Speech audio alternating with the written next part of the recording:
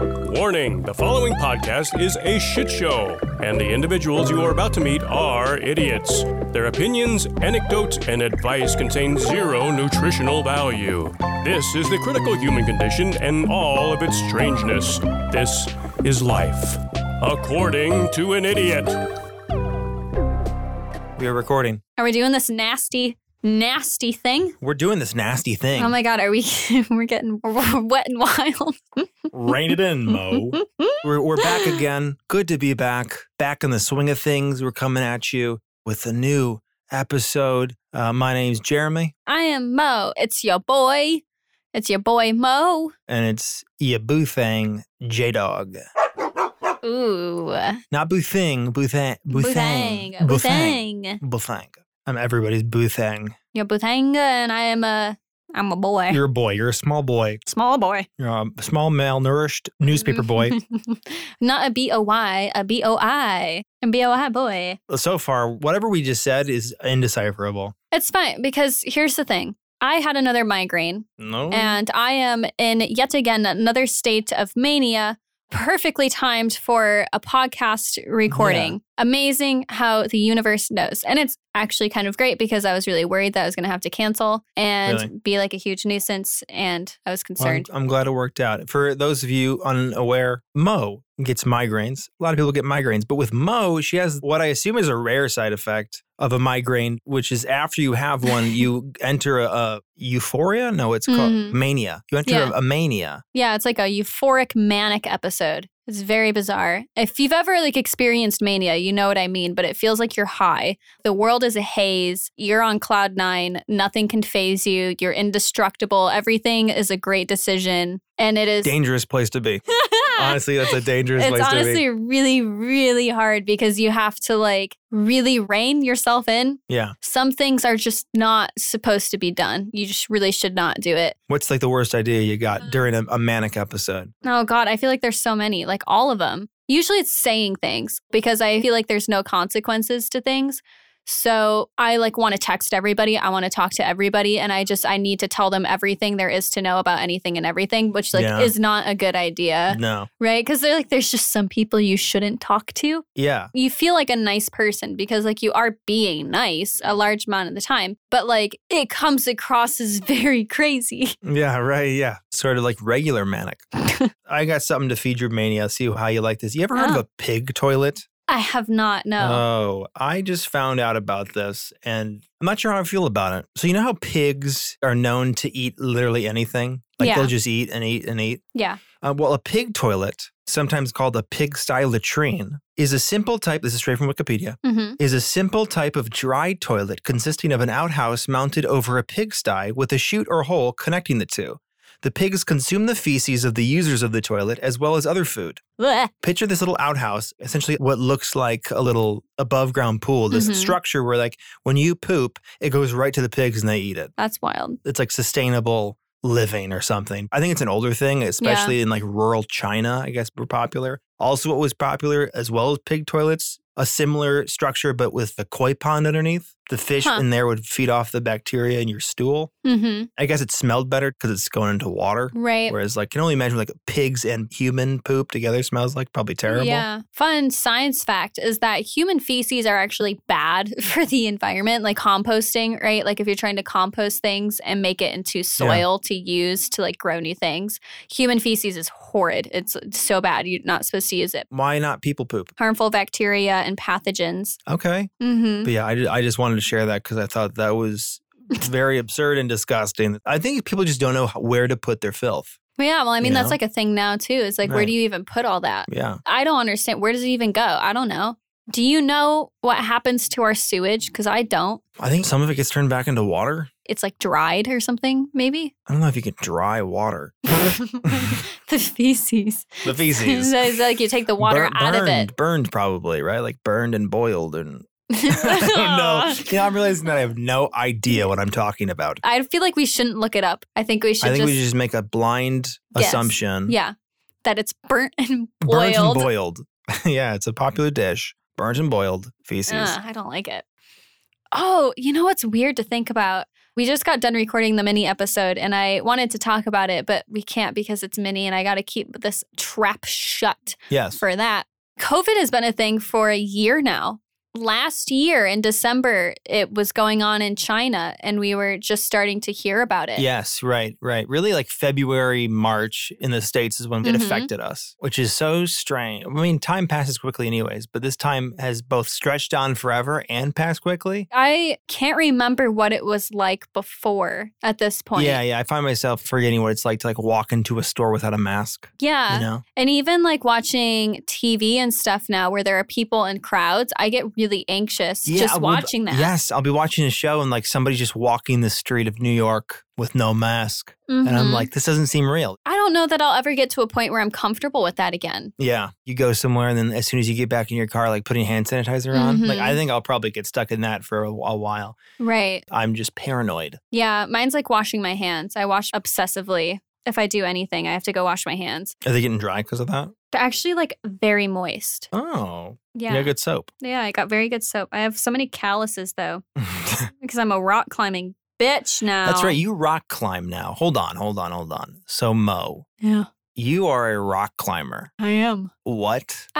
It's so fun. I love it. It was like really hard at first because I don't know, I'm like a string bean, right? I just have a lot of limb. It's a whole lot of limb going on. Yeah, so I like to boulder, which means that you don't have a harness and you just fucking chuck yourself up this wall in varying degrees of difficulty with different rocks. And it's like a giant puzzle that you use your body to get to the top of the boulder for. It is like a body puzzle. You're climbing up. And how many times have you fallen? Endlessly. So much.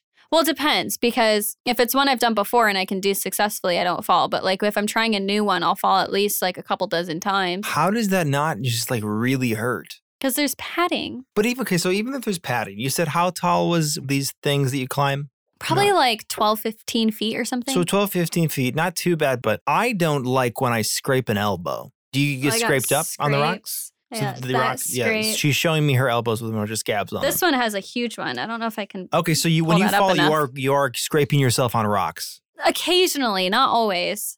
Yeah, that guy. Scarred up. That was a blister. Yeah. That was a couple blisters. You get those callous hands from grabbing rocks. Wow. Look at that. It doesn't hurt. No, it doesn't hurt because the way that you fall, you have to teach yourself how to fall safely. And you just lean back basically. So you land on your feet. And then you go to your butt, and then you kind of roll back on your back. So you just kind of sit down. Was there a reason why you took up rock climbing? Were you tired of seeing walls of rocks and being unable to access the points beyond them? So one of my really good friends, Amelia, is a rock climber. And when I went to go visit her in Texas, she took me rock climbing, and it was a ton of fun. And I fell in love with it. And we have a gym in Michigan. When it opened back up from COVID, I decided to get a membership, and I hate running in the cold. Yeah. So I really wanted something that I could do where I didn't have to like subject myself to that. And the regular gym is just kind of boring to me. I wanted something more like stimulating. More rocks. You're like, this looks too indoor. I need something that looks kind of outdoor.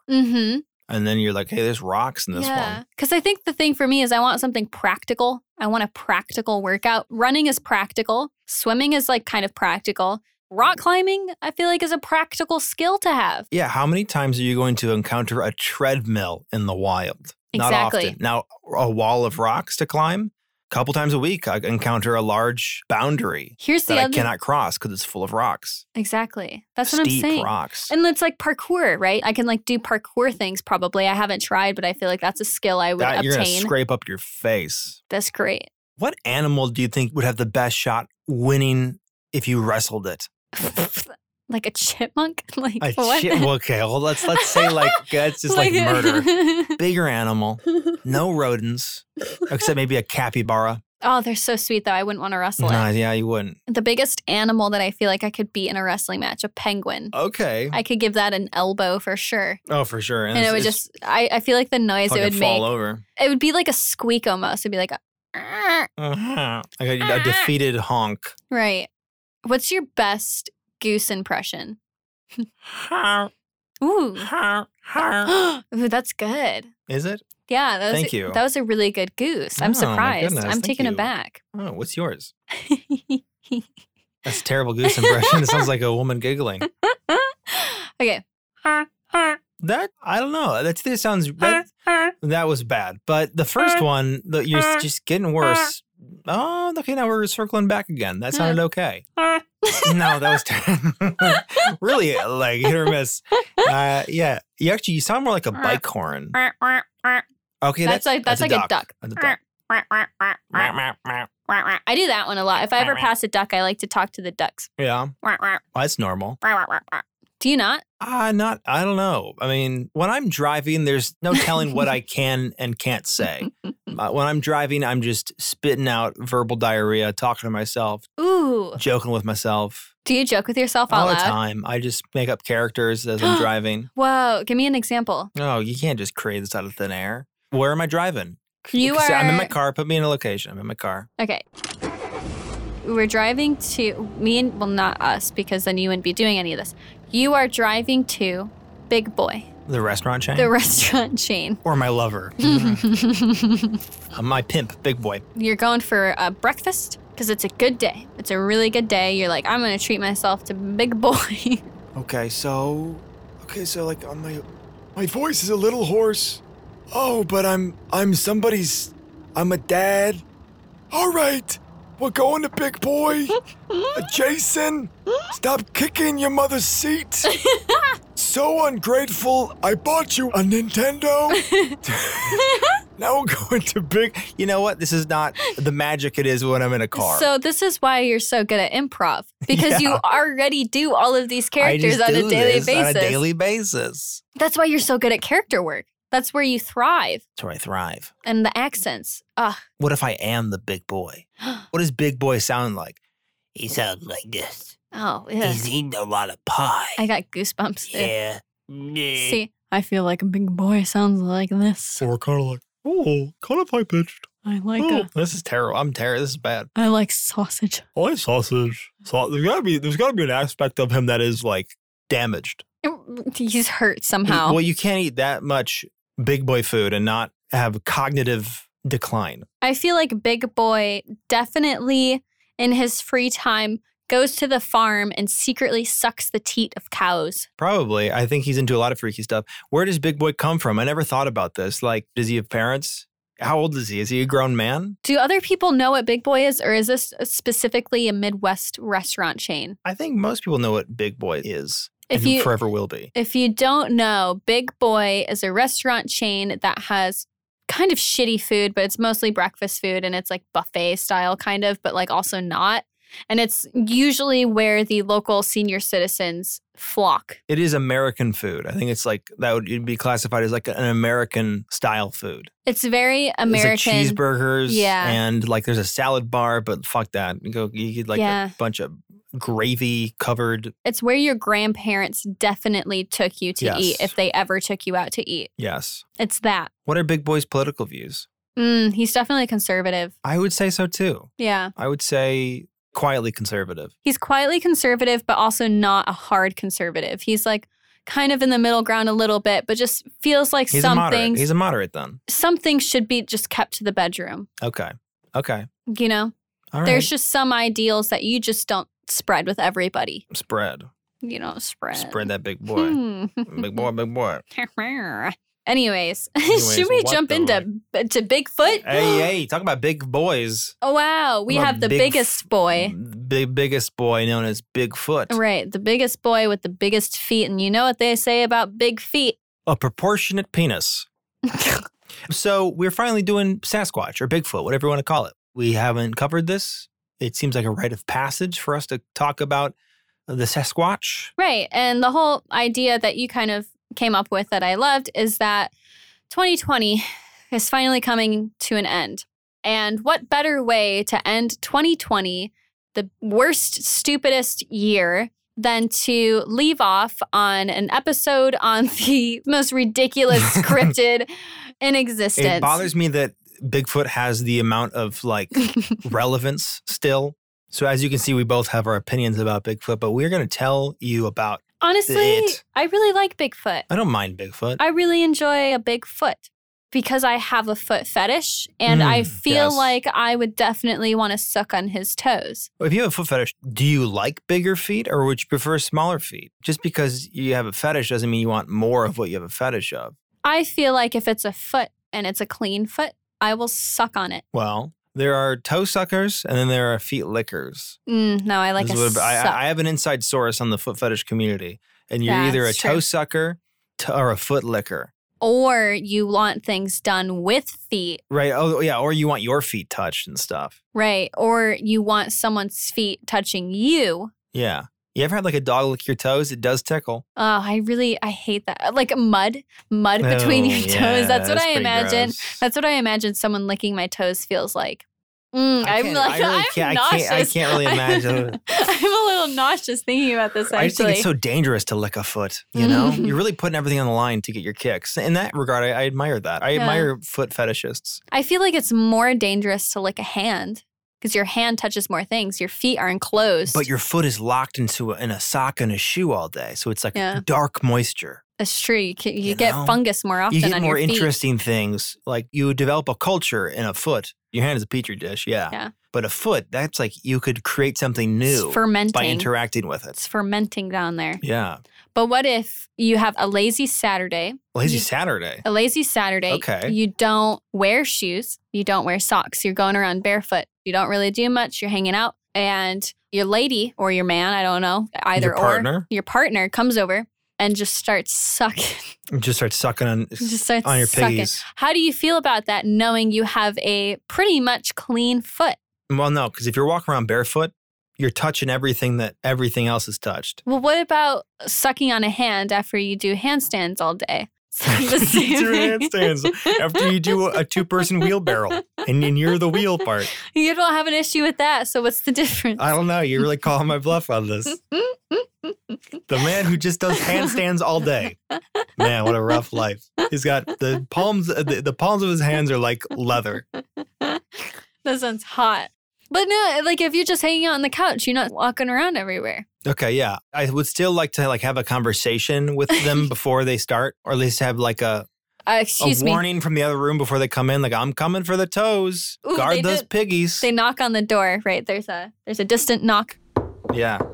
Jeremy, I'm coming for the toes. And you go, 1 second. You go, and I spray them with perfume. Right. You go, green light. Green light. You go, suck on. And then suck on, brother. They walk in on their hands. Mm-hmm. Of course. This is the handstand man, after all. Handstand man.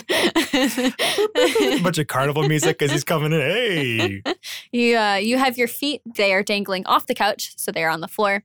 Handstand man comes over, positions himself over top of the feet, goes down into a press, and then licks them from a handstand. Yeah, this little piggy went to the market. This little piggy did have roast beef. Wow. You have been wearing shoes all day, haven't you?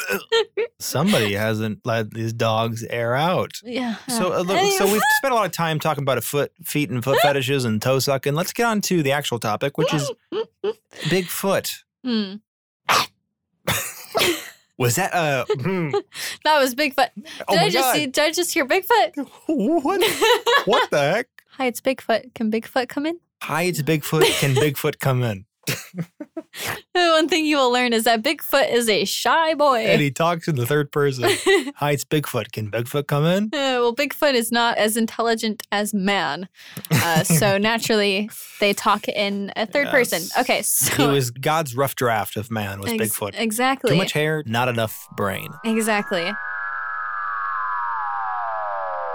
Sharing their curiosity to know the unknown, their tension, their readiness for inconceivable adventures.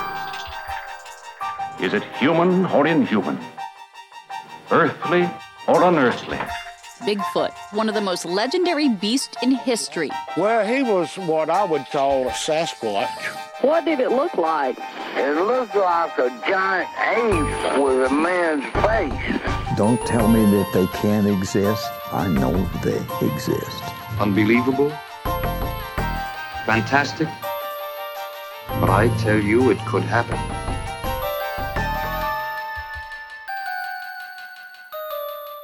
Okay, so what is Bigfoot? If you have been living under a rock or you're just not familiar and you haven't, I don't know, fucking done your own research, what the fuck are you doing? Let's not berate our listeners, please. What's Bigfoot? You fuck. You don't know what it is?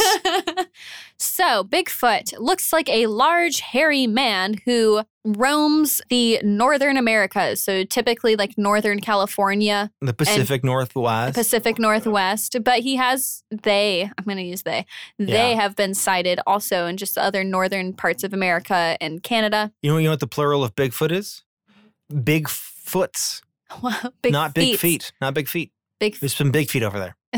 So, Bigfoot is said to be up to 8 feet tall and, here's the thing, leave large footprints in their wake. So, they are characterized as non-aggressive animals whose shyness and human-like intelligence make them elusive and rarely seen because they don't want to be seen because they're easily spooked by people, which I think is like very cute. Just like very cute and down low. Sweet. Yeah. Yep. So some wilderness travelers claim to have smelled Bigfoot's stench or heard their screams and whistles. And cool. I think that's cool. Like a little shy guy hanging around the tree and just like, I can't whistle. There we go. Yeah. But what's fucked up is like the other alternative to that is like people say that Bigfoot's yowl. Ooh, give me a yowl. That's what they sound like. And it's not, can you imagine? Listen, children, the majestic Bigfoot. Are you telling me that if you were out in the wilderness camping and you heard that, you would want it to be a Bigfoot instead of like just a man wandering around yowling? Right. It's like, man, Bigfoot sounds a lot like a hiker trapped under a rock, just screaming for help. No, don't come closer. That's a Bigfoot. Right. They're not aggressive. They're just really shy. Yeah. Though what is Don't worry. One common thing that Bigfoots or Sasquatches, squatchers. The one thing that squatchers do is they actually are known to like throw rocks if you're coming too close. Wow. Start throwing like little stones or big stones. That's cute. And it's actually very scary. But There's footage of this. Here's the thing. What's incredible about Bigfoot is that he does not photograph well. Mm-hmm. No video is ever too clear. He's very smart. Cameras can't pick him up for some reason. Because he's so smart. He's elusive. He knows how to evade. He's just blurry. Fun fact about cheetahs is there's spots in their, like the rest of their fur, like the tan parts, are different lengths. So when you're looking at a cheetah, it's kind of blurred a little bit and it makes an outline hard to see. So they blend in with the environment really well. So what if Bigfoot just has different hair lengths, which makes him fuzzy and hard to see and focus on? Right. He'd probably be camouflage and stuff like that. Right. I think there could be a Bigfoot. I don't see why not. I think of all like the cryptids, of all the famous like monsters, I think Bigfoot is the least hard to swallow. I agree. Yeah, I think so too, because like there's so much expansive wilderness. Yeah. And are we really going to DNA test like every hair we fucking find? No. Nah, you can't afford to. You can't afford it. It's always just going to be some sort of like mongrel dog. Yeah, and the FBI did test hair from someone who claimed that there was a Bigfoot, and I'll get into that in a little bit. So just to give you more background, in Native American tales, Bigfoot is said to be the gap between the human and magical world. So the original origin of this story and how it became popular is there was a journalist by the name of Andrew Gonzoli who wrote a story in 1958. He reported on a letter from a reader about some loggers in Northern California who had seen an unnaturally large series of footprints. Mm-hmm. Readers were like absolutely enthralled by this. Yeah. So it became like a regular story where they would write articles detailing this mystery creature, and they ended up coming up with the name Bigfoot. Because it was a Bigfoot. Yeah, it was a big footprint. It was a big old footprint. However, this came out in 1958, but there were a lot of stories of wild men before that from all over the world. So in Canada, the First Nation people in Western Canada reported a Sestales, which is the origin of a Sasquatch. Sestales? I'm definitely pronouncing Sestales. No, that's like that Hispanic. No. I was like, whoa. Sestales. Sestales? I think that's how you say it. How's it spelled? It's STS''AILES. That's not even, no. Right. Stales. Stales. Styles. Yes. So local Native Americans disclosed... We'll call him S Money. S Money. The First Nations were like, hey, we got a name for this guy. It's S Money. S Money. He's rad as hell.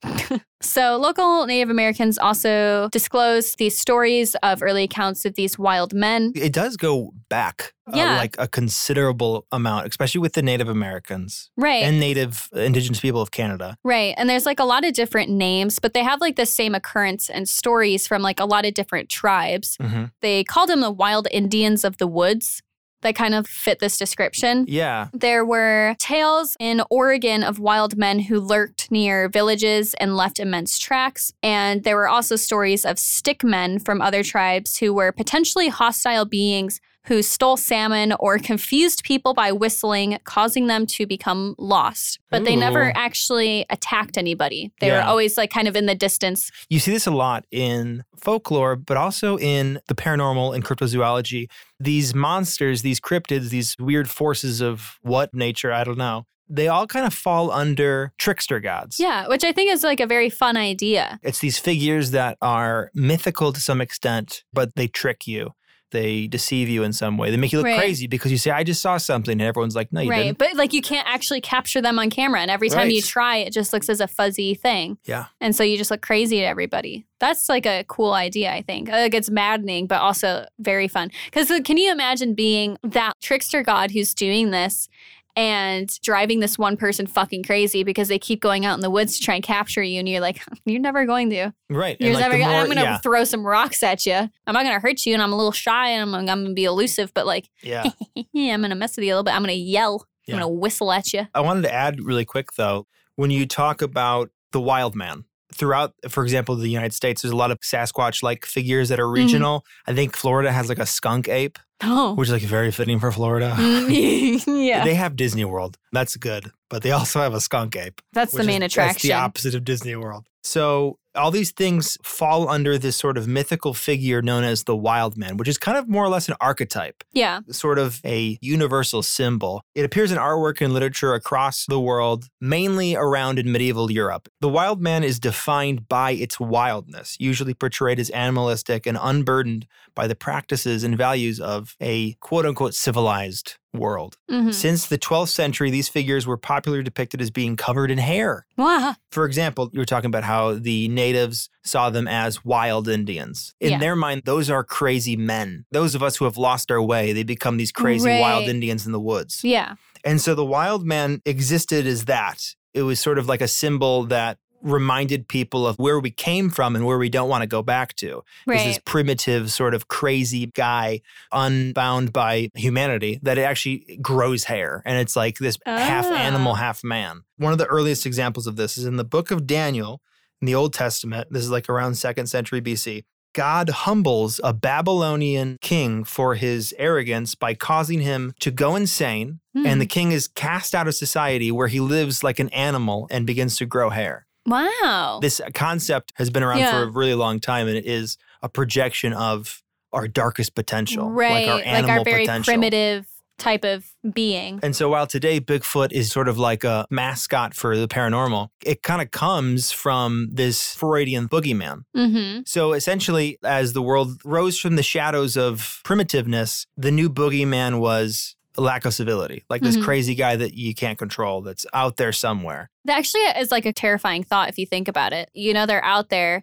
and like you don't really know what they're going to do and they're like throwing rocks at you and stuff. But like in your head, this is a fucking crazy person, right? You don't know where they are. You can't find them. They're elusive. They seem to not be hostile, but you just don't really know for sure. And they whistle at you. That's scary. That's scary. They are playing on a whole different level because while you're kind of tied down to social norms and order and society, they're just like a hunter-gatherer. All bets are off. You're easy pickings for them, really, if you come face to face with one. And back in the day, like medieval Europe, for example, people knew that there was people living on the fringes of society that were uncivilized, that were like essentially still pagans and essentially still living in the dirt. Anyways, so newspapers would report on wild men, but there was never like a cohesive story or discussion about it until this 1958 article on the loggers detailing Bigfoot. But many settlers would talk about these wild men or strange men from like the 1800s even. Yeah. And when they say wild men, they mean big animal men. Mm-hmm. They don't necessarily mean like what we were just talking about with feral people. Right. They're talking about Bigfoot, but Bigfoot didn't have the Bigfoot name yet. He wasn't big. He wasn't famous yet. Hadn't popped off yet. So hysteria furthered when the Famous Family video, right, in 1967. Patterson-Gimlin film? Yeah. Showing Bigfoot in Northern California. That is probably what you're familiar with. So, yeah, the Patterson-Gimlin film. That was shot in 1967 in Northern California along a tributary of the Klamath River called Bluff Creek. You said home video, but it's different. It was shot with an old 16mm camera by two friends, Roger Patterson and Bob Gimlin. Mm-hmm. They were on a long trip, and they had actually heard stories of Sasquatch in the area from like natives and locals. On October 20th, they were, I think at that point, 10 days in to a horseback riding trip in Northern California. Mm-hmm. At approximately 1:30 p.m., Patterson and Gimlin encountered an ape-like humanoid fleeing from behind an upturned tree stump. And I believe Patterson came upon it first. Patterson was more involved. Gimlin was there for protection in case of any like animal attack or whatever. So he had a rifle on him. Mm-hmm. And so I guess the horses get spooked immediately. And then Patterson realizes what he's seeing. And having rented a camera for this purpose, he whips it out and starts filming, which a lot of people find suspicious, which is one of the reasons why it's scrutinized. Both Patterson and Gimlin were like trained rodeo riders. So he was able to get the camera out of his saddlebag and start filming. He tells Gimlin to cover him. Gimlin gets his rifle out and Patterson doesn't get too close, but the closest he gets is like, I want to say like 100 feet from this thing as it goes away. And he films this sort of Sasquatch creature walking away, like escaping them, but also kind of slowly walking away from them. Mm-hmm. Kind of like he's leering at them as he walks away, like a diva. Very diva-ish. Because in the footage, you can see the creature look back a couple times. Mm-hmm. And Patterson actually said later, the vibe I got and the look that I saw was not somebody who was scared, but somebody who was annoyed. Mm-hmm. Gimlin had said that while they had agreed to bring a gun, they both inherently knew not to shoot it because they didn't sense a menacing presence from it. Right. And then later on, after everybody doubted the footage they shot, they both had said, like, we kind of wish we did shoot it so that we could have proof. Because everyone from then on says, oh, it's a costume. That's not a real Bigfoot they caught. It's a hoax. They all planned it out. The surviving film shows a bipedal ape creature with dark brown hair covering most of its body. Mm-hmm. The whole film, the Patterson-Gimlin film, is a total of 954 frames. And in frame 264, the creature in the film turns back to look at Patterson as it fled. It's like the iconic image of Bigfoot that everybody knows, right, whether they realize it or not, where he's walking, this wide, awkward gait, kind of lumbering. Yeah. And it's when he looks back, you can see the face the best there. Yeah. That's frame 264, and it's become kind of like infamous. So what I think is cool about the film, I think it's easy to say that it's probably faked. I have no idea, but it just, that makes sense because like it's too perfect. But for decades, the Patterson-Gimlin film has been studied by film experts and scientists who have scrutinized everything from the footage frame rate to the nature of the creature's gait. And today, the film still is very polarizing. Roger Patterson died in 1972. Gimlin's still alive. But Patterson died in 1972 and swore until his death that it was genuine and that it wasn't a hoax and that they actually, what they saw, they had no part in. They just stumbled upon it. What I thought was interesting, and a lot of people might not notice, but the creature can be seen with visible breasts. That's actually why they refer to that creature in the film as Patty. It's a play off of the last name Patterson. But because it's a woman, they call it Patty. Oh, I like that. Yeah. I'm looking at the picture right now. There are like distinct breasts. There are the two. It could have easily been a bosoms. female Bigfoot. A mama Bigfoot. Yeah. Though a popular claim is that Patty is just an actor in a fursuit, no seams or zippers can be identified in the footage at all, even when you like increase the quality of the footage. And also, all attempts to replicate Patty's abnormal gait, like the way she walks, they say it's not quite possible for a human to walk like that. Also, like the arms are very long. Arms are very long. And there's like not much of a neck. And right, it has it's like very hunched over. Like a very oblong head shape. Mm-hmm. Yeah, it's a very interesting like body shape altogether. It was actually tested at Stanford's Motion and Gait Analysis Lab, and they couldn't replicate it. That's amazing. I love that. Can you imagine if that's literally the only video we have and it's actually like a genuine video of Bigfoot? But at this point, it's so steeped in like conspiracy that it might as well just be fake because nobody really. Yeah, nobody really believes it. Yeah. Can you imagine filming that though and it's 100% genuine and everyone's you like, know nah, that? Yeah. And everyone else is like, nah, you're fucking with us. Yeah. People want things to be debunked because it makes more sense on your brain. Right. So they're more accepting of criticisms than they are of Right, like it being genuine. It being genuine. Even if it is true, like you're never going to know that for sure unless something else comes out. Right. So like there's always going to be that question. So it's not solid. No. But it being debunked feels like an answer and it feels like a resolution. So you're more able to accept that than the open end of it possibly being true. Exactly. Yeah. So a few, like you said, anthropologists and scientists have like supported the evidence by the video or by examining the footprints, saying that they have dermal ridges, which is indicative of like a natural foot pad, right, of like animals and things. Most scientists remain skeptical. I mean, I feel like that's obvious.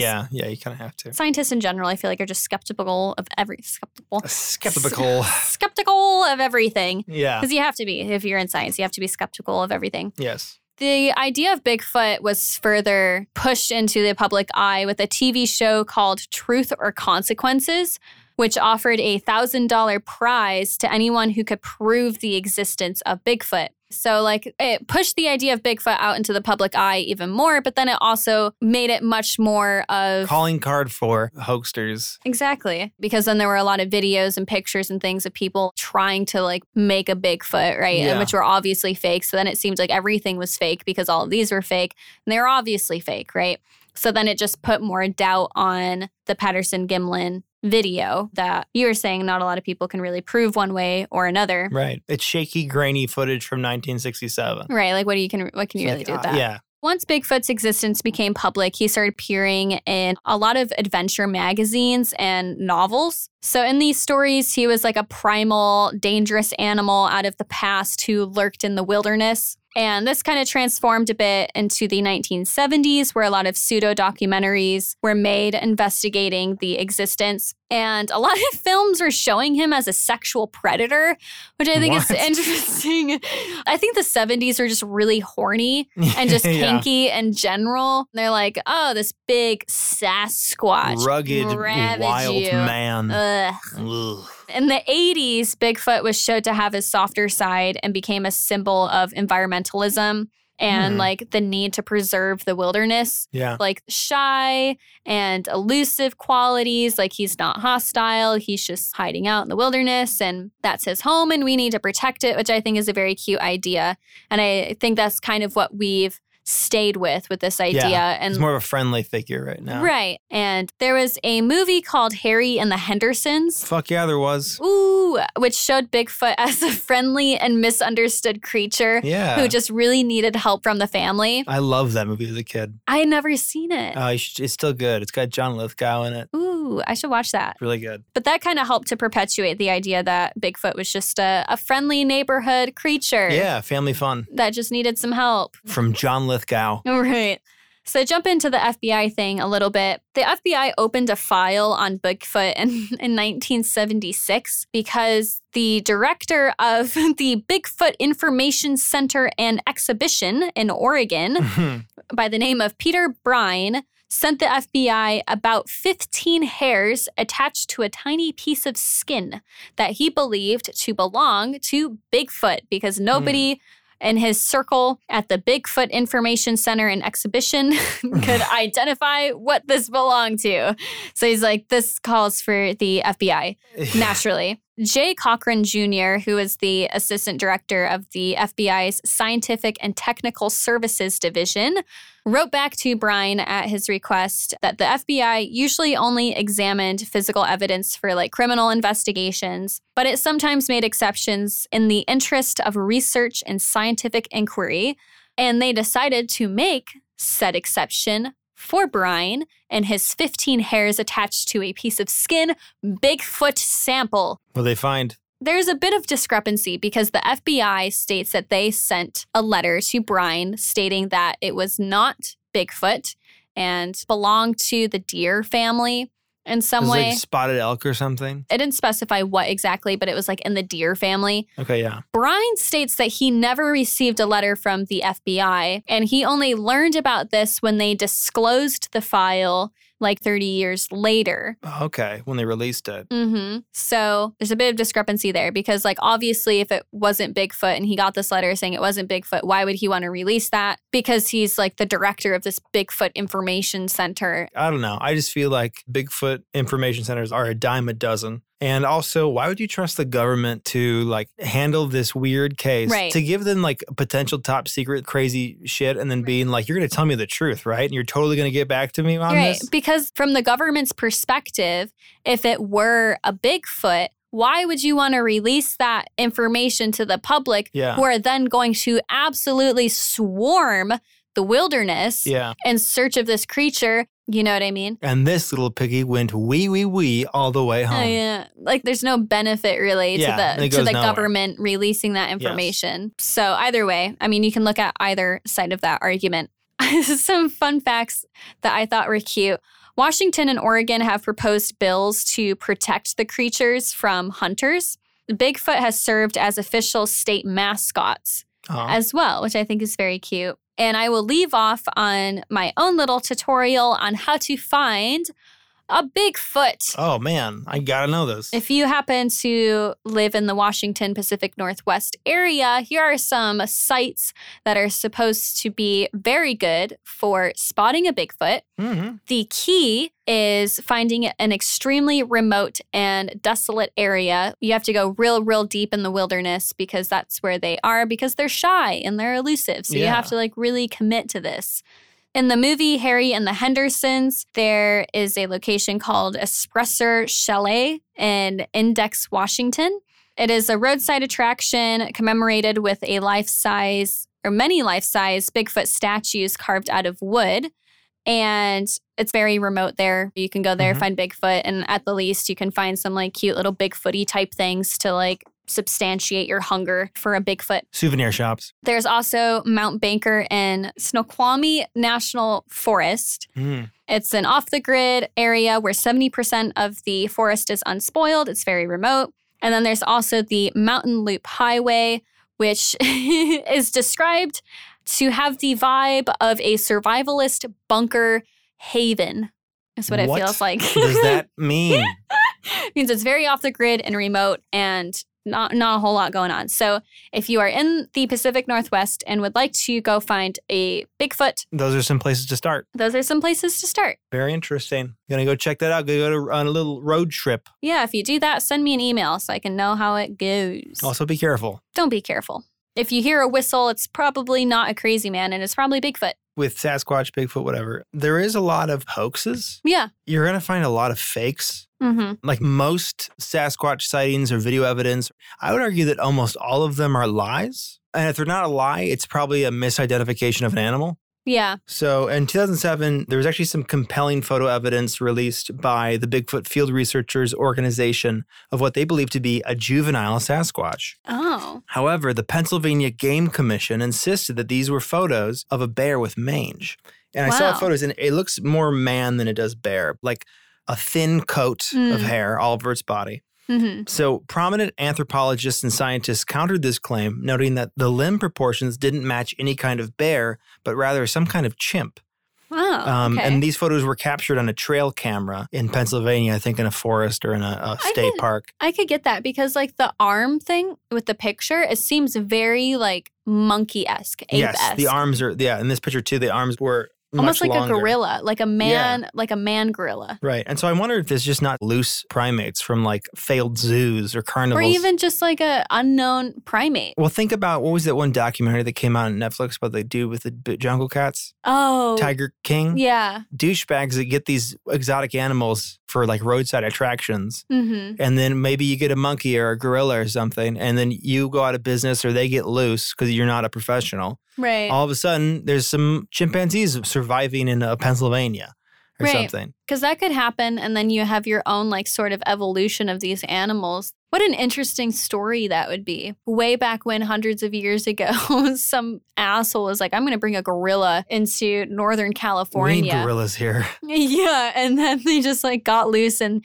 he was so embarrassed he didn't tell anybody. And then these gorillas just learned to adapt or some shit, and that's Bigfoot. I want to share a story because we're cutting it close here, so I'll cap it off with this story. What I think is the most interesting, certainly at times unbelievable, but also just absurd, Sasquatch encounter by a man called Albert Ostman. So Albert Ostman was a Canadian prospector, logger, and trapper. In 1924, Ostman went to pan for gold in the Toba Inlet on the coast of British Columbia. Upon arriving, he was warned by indigenous people there that the area that Osman was headed for was home to what they called mountain devils. Osman continued on his journey and set up camp near the Toba Inlet. The first night, he was made aware of the presence of nocturnal visitors via noises and movements on the edge of camp. So he definitely knew, like, okay, maybe there's some porcupine or a bear. He was like a man of the wild. He knew these sounds, I'm sure. Right. So he just assumed it to be like curious animals. Then the next night, Osman claims that he was asleep in his sleeping bag when suddenly a large man-beast picked him up by his sleeping bag and carried him many miles from camp for roughly what was 3 hours. Whoa, that's really long. When Osman was finally lowered and set on the ground, he found himself on a forest plateau surrounded by a family of 4 Sasquatch. Oh. Osman noted that while he didn't feel the Sasquatch were malicious, he got the sense that he wasn't allowed to leave. Oh. Whenever the group left the plateau, for example, one would always stay behind and watch him. Oh. And so he stayed there for a total of 6 days. And they fed him? Either he had some supplies on his person or in his sleeping bag. Another account said that the Sasquatch had also taken his equipment bag, which I find kind of strange and makes the story less believable. Well, yeah, regardless, that's also he had utensils with him to like set up a small tent and like build a fire. Okay. And also coffee grounds and chewing tobacco on him. So the group was 3 adults. There was an old man, that's the one that brought him there, who was like 8 feet tall. There was an old woman who was like 6'6", I think he said. A younger woman, and then there was a little boy. And they were like a little Sasquatch family. And like the younger woman and little boy, they could climb like billy goats. They could just climb anything. It's like me. Yes. Oh my God. How he described them, he said they all had wide jaws and a narrow forehead that slanted upward round the back, and what is actually called a sagittal crest, and it's present in primates. It's like when they have the narrow forehead and like the big bumpy skull at the end. Right, like a Neanderthal. Exactly, yeah. And the old man Sasquatch, he said, had long eye teeth or like canine teeth that were almost like tusks. Oh. One interesting observation from Osman was of a favored food the creatures ate, and they actually fed him this food. It was this delicious grass that had roots that were really sweet. He spent 6 days with them, and he kind of set up his own little camp in this little plateau canyon area because he found out that he was actually in like a block canyon. So it was just this plateau in the middle of this canyon, and there was like one exit that he knew he had to get out of, but he was too afraid to try. But they over time, they were feeding him this grass and everything. He also noticed that the old woman, what she would do is wash leaves and then fold them, like she was doing some chore. What I thought was funny too is Osman had the sense while he was there that the adult female, the old lady female, was angry at the old man for bringing him there. When he finally oriented himself and saw that there was an exit in the canyon, he had his rifle with him. Oh. And so he actually brought his rifle and started walking to the edge of the canyon, and the old man stopped him and like put his hand out like to say no and said something in a weird language. And Osman was afraid that he wouldn't go down from his rifle, so he just went back to camp and like stayed there longer. How he actually ended up getting out of camp was at some point the old man had become interested in his tobacco, his snuff, and he'd put under his lip. And so he started plotting this idea to either kill or hurt the old man by making him eat a bunch of chewing tobacco. What he did was one morning, he made coffee on his fire and he got his chewing tobacco tin out and sort of, I think he did it in like a taunting way. So it got the old man's attention. The old man took the box of snuff, opened it up and ate the whole thing all at once, and then licked the inside of the tin. That nicotine and everything, he's getting like a head rush and getting kind of high. Yeah. So he goes and drinks all of his coffee, but that just brings him up more. So he starts freaking out. And so the old man, Sasquatch, eventually runs off to this little freshwater spring to drink some water. And then the kids start freaking out and the old lady start freaking out. And that's when Osman makes his break, gets his gun and his supplies. He starts running down the canyon and they start trying to stop him. Like the mother Sasquatch was on his tail and he shot the canyon wall like above her head and it scared her off. And he just sort of kept on running and running. I think he made camp somewhere along the way. Then he ran for another day and he finally found like a logging camp, got supplies from them, and then finally went back to civilization. His account happened in 1924, but he didn't go public with it until 1957. And he didn't tell this story until he was older because obviously he was afraid of people thinking he was crazy and stuff. But people who interviewed him and stuff, everyone always said his story never changed. Mhm. And he seemed very genuine. Nothing seemed pathological about him. That's such like an interesting story too, because like the whole thing with telling if people lie or not is like the amount of detail that they give. And that's like kind of the key to it. You know what I mean? Yeah.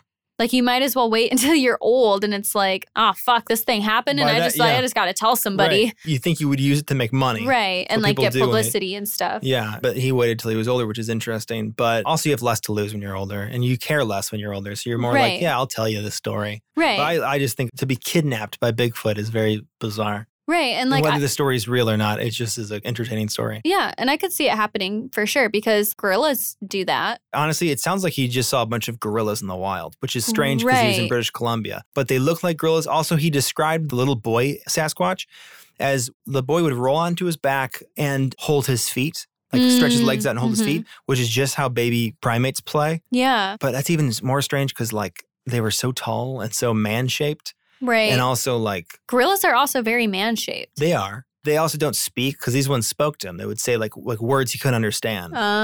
Interesting.